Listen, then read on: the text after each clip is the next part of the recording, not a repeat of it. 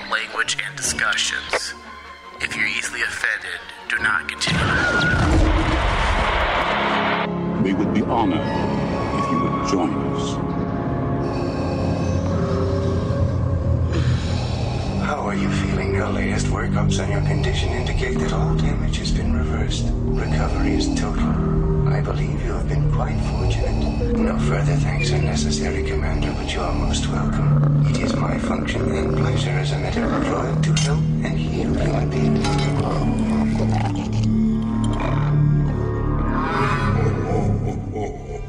I am a Jedi, like my father before me.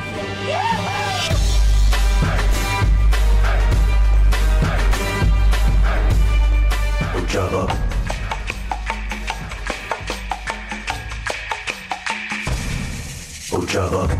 All right. Hello, everybody. Welcome to Star Wars from the Bacta Tank. I am Michael Flores, the host of this show. If you're a new listener and you found us through the hashtags that we're putting out every 5 minutes, we are celebrating Star Wars Celebration. Hello, David. How are you?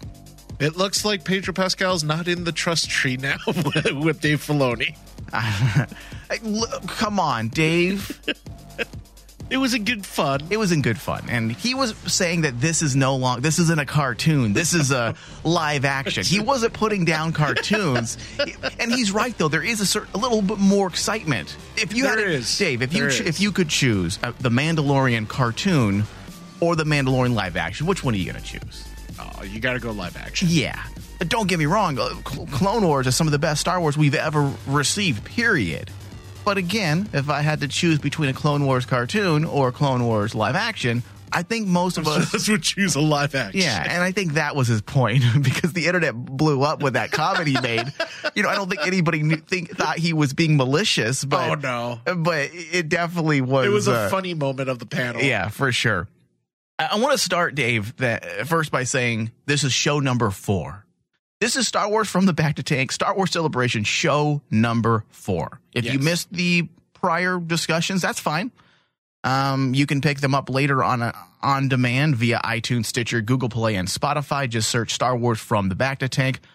We have covered pretty much every major piece of information that has come out throughout the last 2 or 3 days. And today's show, we are focusing, for the most part, on The Mandalorian. And we're on a tight schedule because we have to complete this show before the next panel starts. Before a bigger one comes out. Right, which is going to be the Clone Wars panel. So we have to stay on schedule today, Dave. So you can't pull your dick out and rub yourself and take time to... I can't distract you. That doesn't distract me because I can't see anything. It distracts you. I'm behind like 50,000 screens over here. You're behind the wall. Yeah. All right. So first, let's talk about that introduction that Kathleen Kennedy gave the boys. Okay. Favreau and Dave Filoni. That right there is enough to just make me just get so excited and love Kathleen Kennedy because everyone knows I'm a Kathleen Kennedy fan. She's made a few decisions that make you want to shrug and be like, huh? But overall, I'm a big fan of her. Overall, no one can deny the fact that without Kathleen Kennedy, we wouldn't have gotten to this point yet. Right. And I loved that she understands. She does understand the fans, even though people may say she doesn't. She does. She does. The way she introduced Favreau and then gave him all the accolades he deserves, right? But then when her attention went to Filoni. Yeah. If there's a few comments, because you know me, I love finding comments and interpreting them in different ways. And I feel like a lot of this is about grooming Filoni to start doing more live action. That's what I got that too? I got that feel too, because especially in this panel, usually Filoni is, Mr. Laid Back. He's riding that cowboy hat of his all the way up on stage. Yeah. This one, it felt different with him on stage because it was kind of like a coronation of sorts, because because Kennedy was actually hyping it up and saying she understands that a lot of people at this point have been saying, when is Filoni going to take that next big step? Yeah. When is he going? Because we all agree as fans, he's done a fantastic job. He gave us Clone Wars. He gave us Rebels. What did that fan say yesterday during the Rebels Remembered, I believe, panel? It was called. What did that fan say? when he introduced himself to Filoni. What did he say, Dave?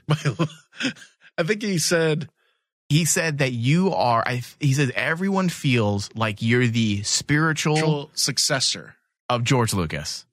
And he's right.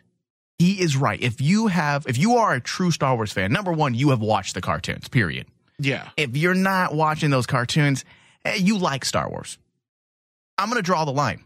I'm going to draw the line right now. You like Star Wars. Yeah. I find it hard to believe that you're a Star Wars fan. I love Star Wars. Did you watch Clone Wars? No. Did you watch Rebels? No. Get the fuck out. Right. I mean, you may like the movies. Say you're a fan of the movies. I'm a fan of the Star Wars movies. But in order to be considered a true Star Wars fan, you have to have watched everything, in my opinion. And even my brother, who hates cartoons, he does not like cartoons. My older brother, he has watched Clone Wars and Rebels. My older brother. Yeah.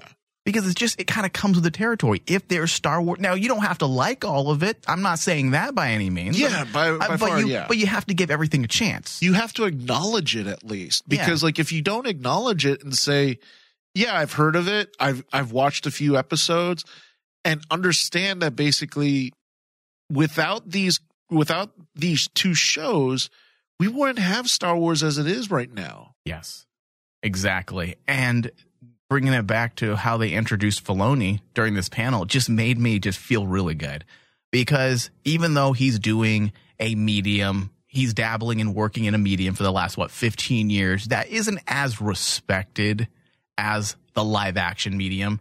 I don't feel that way, but that's the facts. It's just not. If you're a cartoon director or a cartoon writer, you're not the writer of Game of Thrones in the eyes of the mainstream. Yes. Does that make sense, Dave? No, it makes sense, because like there is I don't know if this is the proper word, but there is a stigma when it comes to doing an animated project. Right. I'm not going to say a cartoon or just animation in general. Right. There's always been that stigma that basically, oh, well, you haven't dealt with live action directing. Right. And there are different skill sets that are involved in both, and some can make that crossover and some can't. And It feels to me like they are, in fact, grooming Filoni to make that crossover. Because how many fans, Dave, have voiced this? Like anytime we tweet out, hey, Filoni just needs to direct or at least write a feature film. Yes. We get tons of likes and retweets. People all are on the same page when it comes to that thought. Many of us feel like Filoni needs that chance. And now, by way of The Mandalorian, the fact that he's not just directing a couple episodes, but he's also the executive producer of the project. He's working with Filoni. Yeah. Especially. I'm sorry. Filoni's working with himself. Filoni's working with Favreau. Yeah. And especially with the way that Favreau explained their first meeting, which was Filoni at the time was working at Clone Wars, and he was working on Iron Man. Okay, did you know that their relationship ran that deep? Did you know that? I didn't. I knew that Favreau was around that time in Lucasfilm. Right, because of working at Skywalker Ranch. But no, I didn't know that basically it's been this relationship between Filoni, Lucas, and Favreau since 2007. And I know that he was cast as Vizsla in Clone Wars. Yes. And I know that he had a relationship, but I didn't know they met each other way back when. And when Favreau said, that Filoni was the first person to see Iron Man. Yeah. And Iron Man 1. Okay. Iron Man 1. And then Filoni was Favreau was the first one to see Clone Wars season 1. You're like, shit, dude, this makes sense. This has like been in the works forever. The fact that they've shared each other's projects and they were the first ones to see each of their projects. I mean, it just feels like this has been in the works. And the one factor about that relationship, the one that basically tells me that I am happy with The Mandalorian, is the fact that both of them worked with Lucas and kind of like were apprentices to Lucas. Right. Yes, there's that respect there. We're going to get into that because all this panel really did was just reaffirm things that we knew. Instead of like rumors, they were reaffirming things that we've heard throughout the last. That we heard, and confirmation. They confirmed the date. And by reaffirming our thoughts and these rumors, it just makes me get more excited hearing it from their mouth, and the fact that they have this rich relationship, and that it kind of felt like a no-brainer, the two of them working together. And the best part that I loved was that, Favreau is all like, hey, listen, I'm one of the biggest Star Wars fans of all time. I grew up this, and he's all, but then I look at Filoni and he's like a walking dictionary. He's like, he's a walking Star Wars dictionary. And he says, we're learning from each other. And this is why I feel so good, not just because of the obvious things about this series, but the fact that they have great chemistry and respect for each other. Favreau says he's learned so much from Filoni about Star Wars, and Filoni, again, grooming him, has learned a lot about directing and working within the live action medium. Yes. From Favreau, who's, I think, again, all of us could admit that he's a very experienced and, for the most part, a very competent director. And that's why I really do think that, just like what you said, that opening with Kathleen Kennedy was also a really nice nod to all of us from Kathleen, that basically she understands. Yep. She knows that basically Filoni has been this good, and there's been a lot of questions of, when is he going to take that next step? We all know that he's a student, and Kathleen's always treated him as her peer. Mm-hmm. But when is he going to take that next step? Yeah, he has to do something better and bigger. Yeah. Now, Dave, I can say this: it took me all of 5 minutes to get uber excited. All of 5 minutes, because when you open up your panel within the opening 5 minutes and you throw around words to describe your series, okay? And you throw around words like Westerns. Ready. And samurai movies. I'm like, what the fuck? That is going to win me over every single time. Anyone, Dave, who's listened to our network over the last however many years we've been doing this, almost 9 years between all of our shows across the board, it's not a mystery that I love the Western genre. It's my thing. I also love the samurai genre. I don't do a show on it because we already do 50,000 shows. We already do 50,000 shows. And the sad part is, we would probably do a samurai show if we had time. If we had time, we would. And, when Pedro Pascal, is that how you say his name? Pedro Pascal. When Pedro Pascal came onto the panel, and he looks at Favreau and Filoni and said, well, when I was getting prepared for this role, he told me to watch a lot of Sergio Leone, which, if you don't know who Sergio Leone is, he's done so much great work. But I'm going to name the one project that pretty much everyone has seen. It's The Good, the Bad, and the Ugly. Okay? He's the godfather of our cinema. Much of the cinema we have today, the chosen shots, camera angles, the stylized movement, most of that came from Leone during a time when no one respected that work because it was considered subpar. Oh, what are you doing with the camera and the lens choices? Oh, here in America, we don't do things like this. He was considered shit. Yes. And it wasn't until 10, 15 years later, not until I'd say maybe 20, late 80s, mid 80s, early 90s, more people within the academic circles just started to give him more credit and realized what he was doing was art. Yeah, he is the father of creative visual storytelling and moving that camera. I know a lot of people move that camera, and I know a lot of people give Spielberg credit with Jaws. And yes, from an American side, he is the one that decided to take that camera, not lock it down, but move it around. Before Jaws, movies had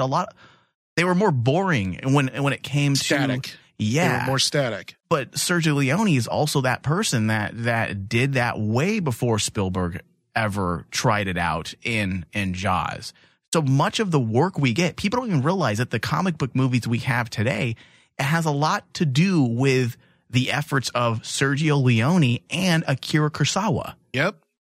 So the fact that Favreau is jamming down that type of material down these actors' throats makes me realize that we're in good hands. Not only are we going to get a good fucking Star Wars piece, but we're going to get stuff that we just love, Westerns and samurai films. We're going to get something that we've never seen before. As a Star Wars fan. Yeah.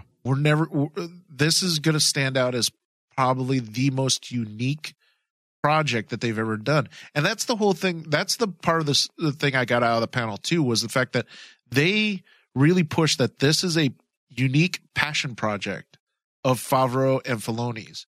You know, yes, they're going to try to keep it Star Wars, but this is something that Favreau has been working on and thinking about for a very long time, where he wanted to do something different with Star Wars. Yeah. He didn't want to tread on the Skywalker saga. This is something that was a passion project of his that he has been pitching to Kathleen Kennedy and Filoni for since 2007. Yeah. Oh my God, that's a passion project right there. Oh yeah, absolutely. In fact, Filoni during the panel was making fun of him because I guess Favreau writes dates down when he's writing. Yes. And the date on the script that he sent Filoni was December 25th.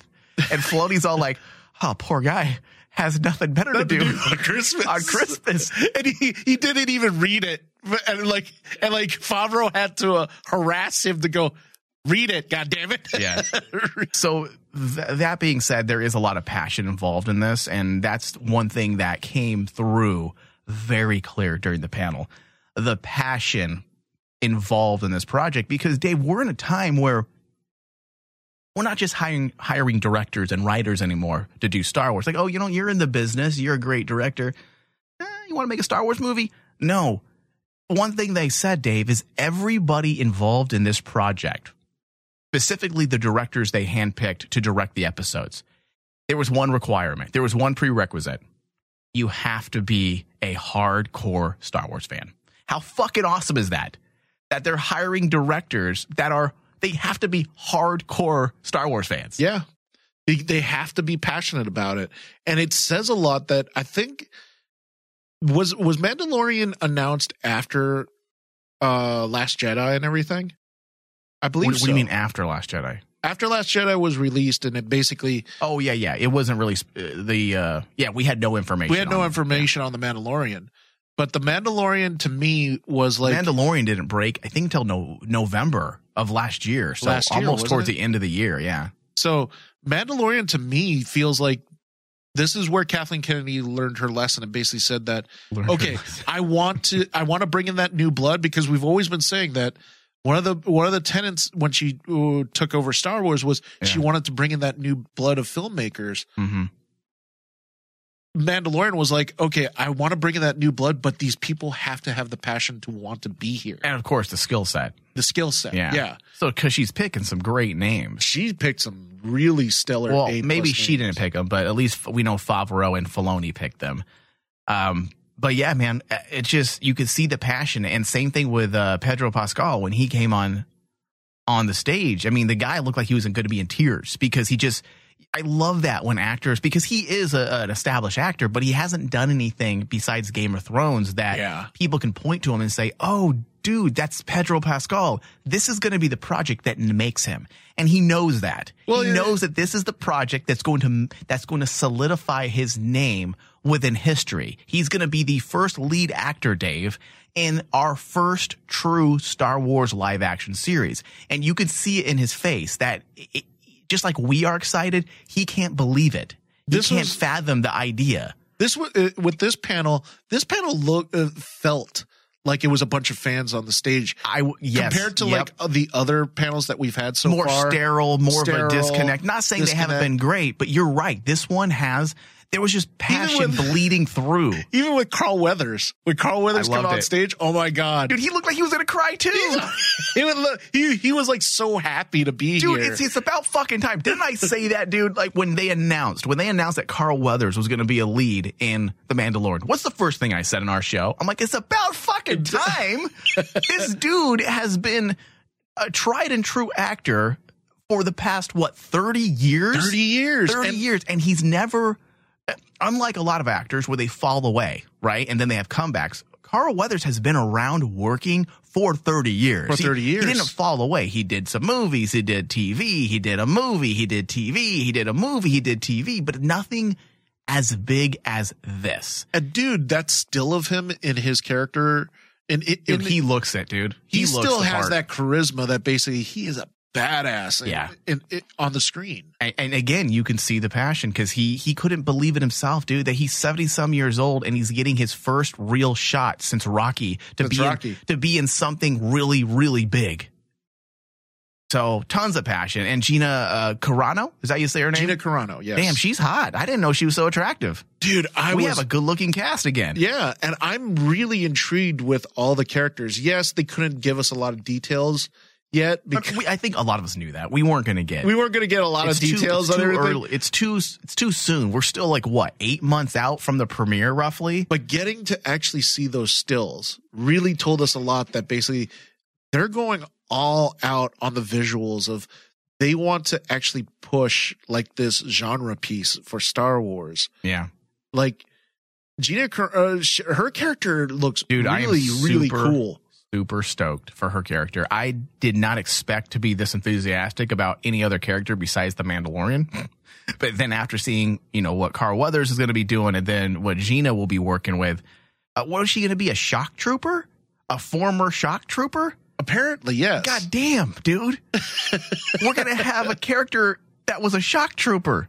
And I'm like going, okay, you want a badass female? They've been harping on us about badass female roles. That's a badass female role. You're a shock trooper. Yeah. I mean, that's about as hardcore as you can get. A fucking shock trooper. Jesus. Now there's also something that they mentioned that became I don't think they meant for it to become this big of a topic, but it kind of took off because I think they were feeding Favreau and Filoni were feeding off of the audience. The audience. Yeah, the audience. And once they realized how interested the audience was in nerd shit, you know how we get made fun of because we're movie nerds. Like, in fact, that's how I describe ourselves more than anything. When people say, "Oh, you're geeks, you like comic books and comic movies and Star Wars," I'm like, no, you know what? If something, whether it be a TV show or a movie, if there's something that speaks to the filmmaking side of me, like the fact that I love the filmmaking process, I'm going to gravitate to that. Yes. And typically those types of things aren't good talking pieces at a panel. You don't want to get into the ins and outs of miniature work. Well, because it's just, even though people love it, you don't really want to just geek out over it because you don't know if the rest of them are going to be all excited about miniatures. About it, yeah. And Dave, they're using fucking miniatures for a TV show. I know. That was awesome when they said that. I was like, are you serious? We have not had miniature work in a TV show. When they showed that I don't want to say a scene, the model of the ship. Yeah. Oh my God. I'm like going, they're going all out on like paying homage to Star Wars. Remember the effects. Right. And that's something Favreau said as well. He said there's a physicality to Star Wars that's always been there. He says it feels handmade. And he said, and we didn't want to change that just because we're doing a TV show. Star Wars has to have that handmade feel. And even the prequels, and a lot of people like to bash the prequels saying that, oh, George Lucas did everything CGI. Go back and watch the behind the scenes. You'd be surprised that there's still a large amount of practical effects involved in the prequels as well. It's always been a part. It's not something they're bringing back that was exclusive to the original trilogy and then the new trilogy. It was a part of the prequels as well. In fact, yes, 99.9% of the scenes were miniatures. Anytime you saw a landscape or a cityscape, it was miniatures. Mustafar, the ending, the scene that people cry about and say, "Oh, it's all CGI. What are you doing?" Some of that was miniature work. A lot of that was miniature work. So it's a part of every single Star Wars film, every Star Wars piece. And that's something that you and I had talked about a lot off the air. We were concerned, well, are you going to be able to bring everything that Star Wars is, including the filmmaking side of things, to a TV show with a TV show budget? And when he said we're keeping that handmade feel, where everything's it's very crucial how you design. Yes, exactly. Organic. That made me that made me very happy, and it calmed me down, calmed my Star Wars nerd nerves, realizing that why did I even worry? Why I shouldn't have worried about this, because Filoni is God and Favreau is a filmmaking guru. The guy, I mean, look at the work he did on Cowboys and Aliens. I know some people didn't like that movie. I thought it was pretty fun. But look at the Western side of things. If you doubt his true passion and understanding of the Western, just look at the filmmaking side of Cowboys and Aliens. Yeah. It's fantastically done. And like, you're right. I mean, like the whole point about what makes Star Wars, the miniatures and the effects is one of those things that basically makes Star Wars. And yeah, like what you said, a lot of people always say, oh, all the CGI that George Lucas made. Yeah, that CGI was there, but Lucas never veered away from using the practical effects that got him to the dance. Exactly. He still used the miniatures to this day. The reason why you don't notice it is because it's that damn good now. Yeah. Where people can make it that seamless. Yeah. And I've always veered in that direction of loving that side of filmmaking where it's like seeing the amount of work it takes to make something come to life. Like taking some of like Ralph McQuarrie and Doug Chang's designs is amazing. What they've done up to what ILM has been able to do up to this point. When you take it into the look of like, I used to remember watching the old making of Star Wars videos a long time ago on VHS and video discs, where you saw them literally start with just a bare bones easy model. And then also when you get to like Return of the Jedi, how elaborate it became, how much bigger those models became.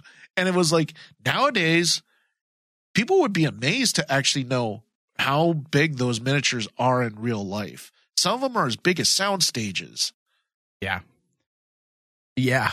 Some of them are, Dave. They're massive. In fact, they call them, there's an industry term that they started using a lot on the set of Lord of the Rings back in late 90s, early 2000s. And they just started calling them bigatures. Bigatures. Yeah. Yeah. All right. So we're going to get into the vibes and feels of The Mandalorian based on what was shared with us in just a moment, but we're going to go to a very quick break. Don't go anywhere. It'll just be a few moments. This is Star Wars from the Bacta Tank exclusive. That thing's operational. Seriously, live recording of someone when they found out the news that Kathleen Kennedy would in fact be coming back as the king of Lucasfilm. All right, calm down. Wait, everything will be okay. I think Kathleen Kennedy used all those tears to make her garden grow. Oh, look how vibrant my garden is, honey. Come here. Oh, I used fan baby tears. Oh, that's a fantastic miracle grow. In fact, I'm going to take an actual fan and I'm going to imprison them unlawfully. I'm going to put them next to my garden and it'll be almost like a drip system. You know how drip systems work, how they just randomly water people's yards? Well, I'm just going to randomly have a fan cry over my garden. Oh my God. Garrett, every time I need him to start crying, I'll share an idea. I'm like, hey, Mr. Star Wars fan, the next TV show we have planned is going to be starring an Asian woman. All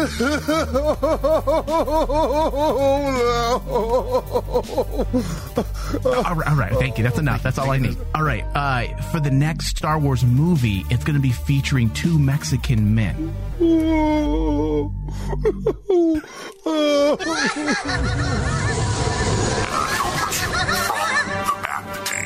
TheBactaTank.com for details. And get ready for an excitingly good time. Also, if you've missed our last show, you can also find us on your Stitcher app. Search Bacta Tank. Add us to your favorites. Thank you, and we will see you very soon. The Rain Man Show. The Rain Man Show. Is the UK's second most common STI, the number of cases of the new antibiotic-resistant strain is slowly on the rise. Yeah, I like how we're being attacked by measles, polio, and now a super gonorrhea strain.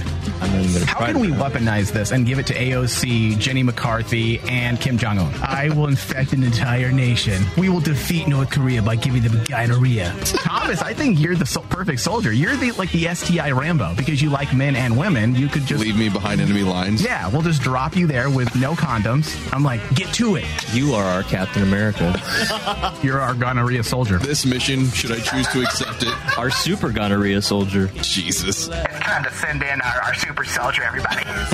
You guys remember Vietnam? Yeah. We're going to do it all over again, but with gonorrhea this time. Send Thomas in. He needs air support over. Find all the loosest sluts in downtown Phoenix and bring them on board the airplane. I'm going to need a bottle of Viagra, 6 cases of Gatorade. What about the Navy SEALs, sir? What about the Navy SEALs? No.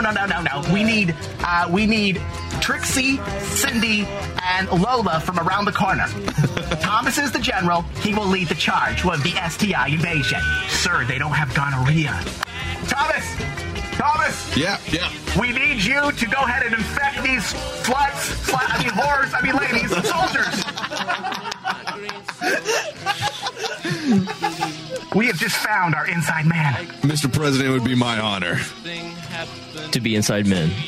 to do it all. I gotta make sure you're fully prepared. Whip your deck out. I want to make sure there's some discharge there. Come on. It's not gay. Let me touch it.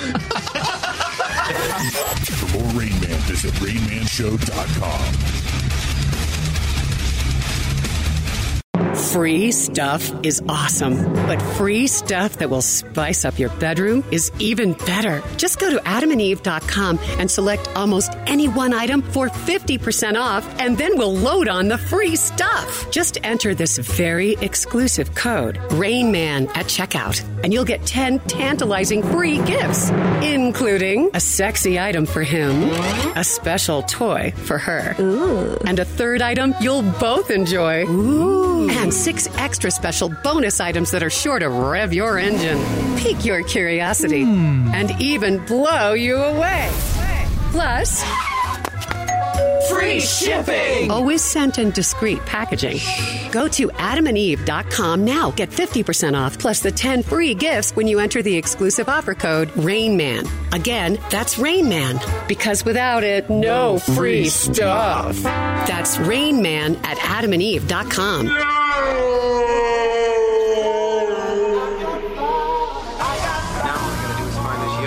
Squeeze me! Stop that. Yes. Stop that.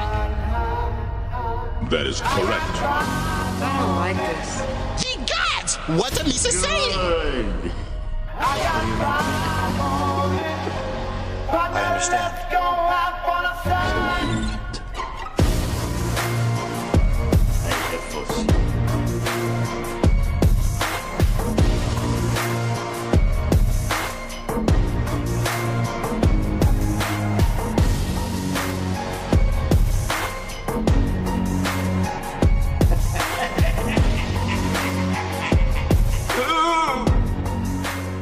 All right, welcome back, everybody, to Star Wars From the Back to Tank. If you're just now tuning in via our channel, RM Channel 001, you can find anything you've missed on demand via Stitcher, iTunes, Google Play, Spotify. Just search Star Wars From the Back to Tank, and you can listen to the prior shows. Star Wars Celebration show number 1, number 2 are both currently out. Number 3 will probably be out within the next 30 minutes. And then, of course, show number 4 will be out probably later this evening, which is what we're doing now. All right, Dave. So let's talk about the vibes, the feelings, not like emotional feelings, not how we feel, but the motif, I would say, of the Mandalorian. And I like the way he explained it, because again, they were dancing around. They're being very careful with how they what they share. Yeah, it's amazing that how much they still want to keep secret about the project, because like we all know that basically that shooting should have finished by now.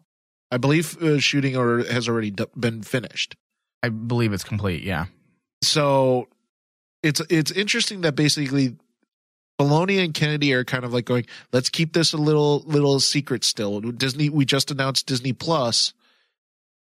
let's be smart about this and actually still keep details secret about the Mandalorian. I'm wondering the reason why they're trying to keep this a little bit of a secret, Dave, I guess we can call it, is because they probably don't want to outshine Episode 9's trailer. That's why. Yeah. I honestly feel, because when you watch this panel, dude, most of the fans and even myself, I'm like going, this is more exciting than it's the very opening panel of Episode 9. It's going to get even more exciting because I think at least for us older fans. Now, Favreau said that when they went to make this project, to start working on it, it's designed for us.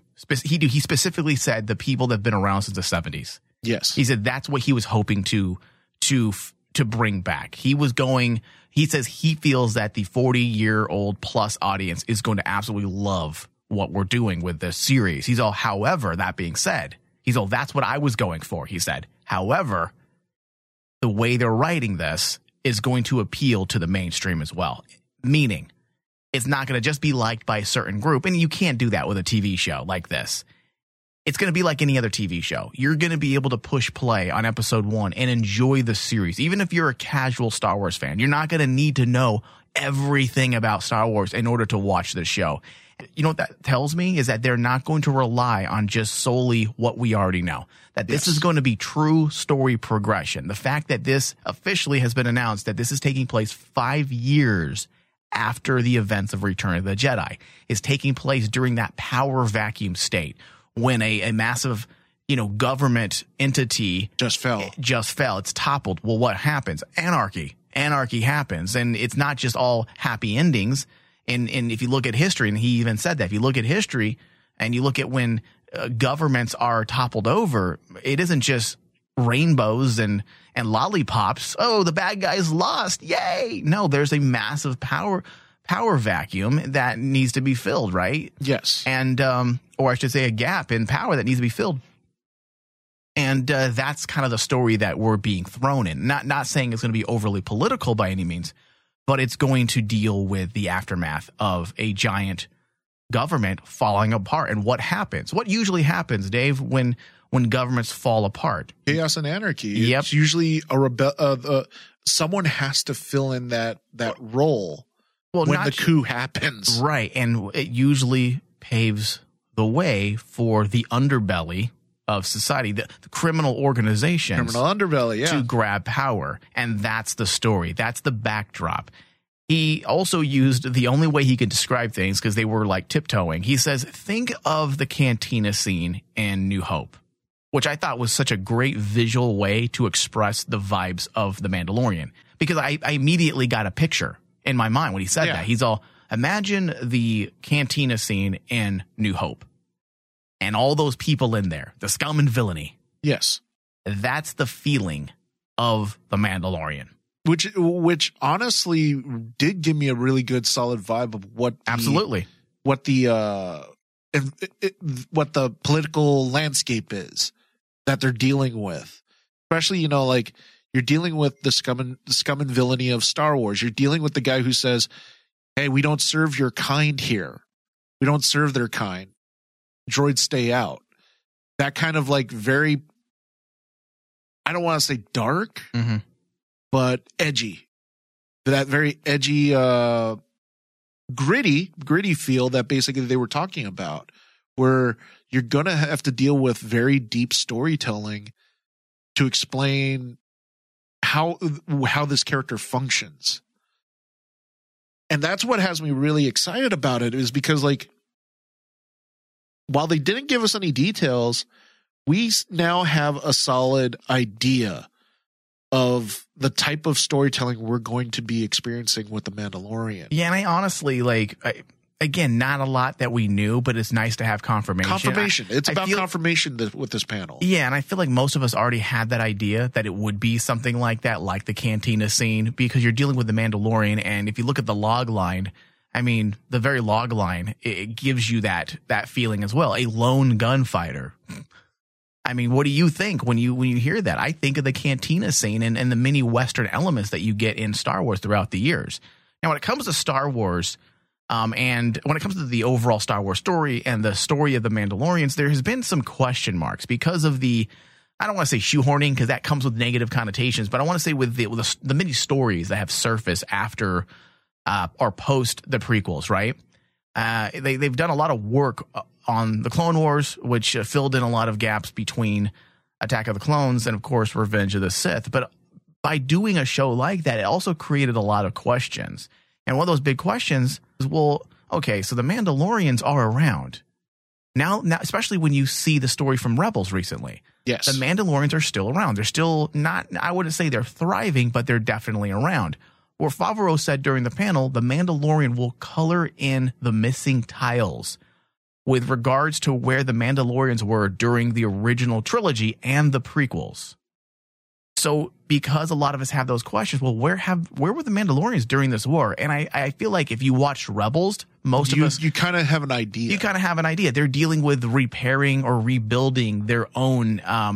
Civil War. Well, they were just coming off of it. Right. They're just recovering from their Civil War. And as we know with our own history here in the United States, post-Civil War, it's a time for rebuilding. And a lot of us started not isolating, but we focused more internally, repairing the damage that was done and trying to get the United States back on course. And that's kind of what we assumed happened with the Mandalorians because of the Civil War fallout. The Civil War fallout. And we kind of get a gauge that basically, yeah, they're trying to pick up the pieces, especially at the end of Rebels with Sabine's monologue. Yeah. Where she's like saying like her people are basically trying to still pick up the pieces after the aftermath. And people have to understand that just doesn't happen overnight. That takes like maybe decades or generations to actually fix. Yeah. Now, Dave, the next thing that's really exciting, and again, makes me feel like, Filoni and Favreau, they have their finger on the pulse of the fandom. They know what they're doing. They're giving us, it seems like with this TV show, they're giving the fans a lot of what they've been asking for. And he said something. I'm going to use the exact words. And I love that Filoni Favreau are using the words that we use in this fandom. He says, expect to see a lot of legends, things from the old expanded universe. He's using those familiar buzzwords that the fans use. Legends, expanded universe. And they're going to be reintroducing. He says, yes, we're focused on telling a new story, but as Lucasfilm has said since the Great Retcon of 2013, what have they always said? That they will find ways throughout the years to bring back certain aspects that have been retconned from the old EU that's now known as Legends. It's the magic Rolodex. Yeah. They're going to actually take something out of the Rolodex every now and then. The Spank Bank. The Spank Bank. Yeah, the Spank. That's not, let's just call it the Lucasfilm Spank Bank. Oh, you remember everyone jerks it to this, so let's just bring back this character. Let's see. Marjade. What would you do if they brought back Marjade? Oh, I'm afraid of something like that. That's one of me as a Star Wars fan. I'm not a big fan of Marjade. I'm not a big fan, but I'm like, I liked her, if they were to bring her back, I think the fans would be upset because, like, let's face it, at this point, she's not going to be with Luke. Well, they're kind of right. The birth of her character came by way of Luke Skywalker. By way of Luke Skywalker, and it's like, well, we know what Luke's destiny and what turns out for him. Mara's not in there. So I think that if they were to bring her back, that's one of the characters I don't think it will ever come back, because if they were, there'd be too much fan grumbling. Well, there's been some people out there saying, well, you can bring back Mara Jade without Luke, but that doesn't mean it would make sense, because it would make sense. Just create a new character then, because that's not just create a new character. That's not Mara Jade. Now, Dave, before we get too off topic here, let's bring it back. I want to talk about those miniatures. We didn't get into it too much, so we had to go to a break. Now, apparently, this ship, the what are they calling it? The Razor Crest. Yeah, the Razor Crest. That's the official name for the Mandalorian. God, that's ship. a good name for a ship. Yeah. Now, this whole thing is handmade, the miniature, and during the panel, thankfully, they showed the process of how they made this miniature, and then they showed us several pass-throughs. Basically, the ship flying. Yes. Dude, even the engine turbines, they're going so old school. They're not even going to, they're probably going to spruce it up in the edit with some additional CGI, I'm sure, and that just kind of comes with the territory.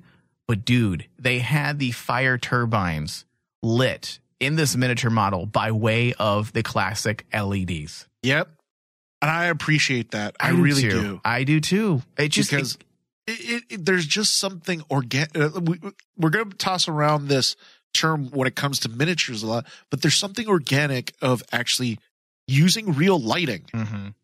Because CGI lighting, you could tell from the get-go, there's something strange about it. It doesn't look natural. Yeah. But if you use natural lighting, especially in miniatures with LEDs, oh my God, the pictures that you can get just are amazing. You know, you can in film history, you can look no further than Blade Runner. Yeah. Blade Runner, there's so many LEDs in there, but it made the entire city come alive. Yeah.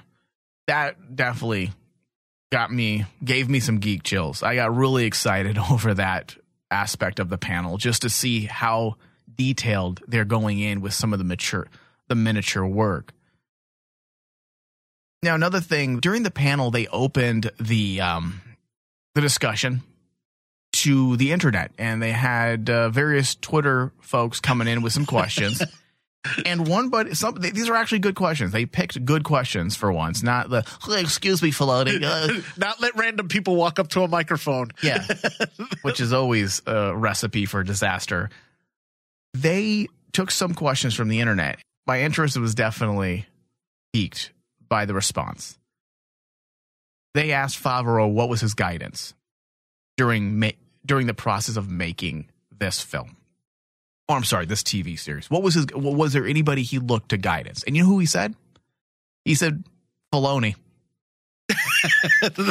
Automatically. And then that's where he gives credit for, Filoni's relationship that he has had with Lucas and being the Star Wars dictionary. I just love that Filoni has become he is the lesser Lucas. I don't want to say lesser because he's talented as fuck, but George Lucas, Filoni, him and Pablo, they are the Star Wars lore keepers. They are the Star Wars lore keepers that basically. I just love that everyone respects that Filoni. They respect the knowledge that Filoni has when it comes to Star Wars. Absolutely. I thought that was awesome when he said that he looked to Filoni for guidance, and then he said, of course, obviously, Lucas as well, and just he came on set and offered his own. Guidance. I mean, how can you not come on set if you're Lucas and be like, I see what you guys are doing here. How are you not going to, as a director, not ask him questions? Or as a writer, like, hey, what do you think about this? What should we do? You like it? I just want your approval, George. I just want your approval, please. So that was exciting. Again, just a lot of passion, Dave. And I think ultimately that's how you can wrap up the panel. You have a bunch of Star Wars fans making a TV series that's sanctioned by Lucasfilm. I'm not saying a fan film. I'm not saying this is fan fiction, but this is the closest you're ever going to get to seeing fan fiction come to life. Because, just like what you said, I mean, one of the biggest takeaways I took from the panel was Favreau saying that this project is made for those Star Wars fans that started from the beginning, the 70s, and automatically I'm like going, man, that's treading on a lot of fan territory, and it is going to have that passion of a fan film, which is nice. I think that's something that is missing in a lot of big franchises that a lot of people basically take for granted, is fans have the passion to make something great. They just got to have the skills. They just got to have the skills. And these the team that Kennedy has put together with Favreau, Filoni, and all those other filmmakers, like what we said, they have the passion, but not only that, they have the skill. These are industry people that are no joke. Like, when you mention things like Favreau, automatically people say, "Oh wow, the Marvel movies." Without him, the Marvel movies would not be around. Yeah, we can't forget that he launched the MCU. He launched it. Iron Man 1. Yeah. And then you're bringing in other people like I can't say the filmmaker's name probably, but is Taiti? Who? The director of Thor? Yeah, the director of Thor. I thought it was Titty. But in regards to him, he's also a really big industry talent that's actually has a lot of skill. And the fact that basically you get the best of both worlds with this. The voice of Yeager is on right now. I didn't realize that was the actor that did Yeager. Yeah. If you were questioning him, why didn't you just kill Kaz? Oh, like, excuse me, why didn't you just kill Kaz? Where was it in the script? You should have just hand wrote it in. No, Kaz is fine. I like Kaz now. By the end of Resistance, I liked Kaz. The beginning, it was a little rough. It was a little rough. All right, we need to end show number 4. God, we've got to get ready for the next panel, which is going to be a sneak peek into I believe the upcoming season of Clone Wars, right? Clone Wars Returned. And dude, just to show people that how much stuff is going on, we didn't even have time to talk about the sizzle reel. Oh, well, let's get into it. You want to talk about the sizzle reel? Go ahead. I don't know if we have time. Do we have? There's a lot going on in that sizzle reel. We will post the pirated sizzle reel with this show so that you can take a look at it. Basically, it's just footage. Not necessarily a trailer. It's not a trailer. I'd say there's a 30 to 60 second sequence that has been pieced together, color graded, probably a snippet from the episode, and then it goes into a bunch of behind the scenes things, and you see all the directors working together. And the thing about that sizzle reel, it is just a giant confirmation of what to expect.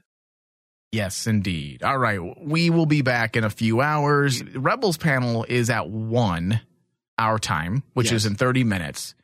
And then we'll probably go live about 15, 20 minutes after that panel. So we're looking at about 2:15, 2:30 Pacific time. Yeah, the Clone Wars panel. Clone Wars. Yeah, we'll be back later. Ah, yes.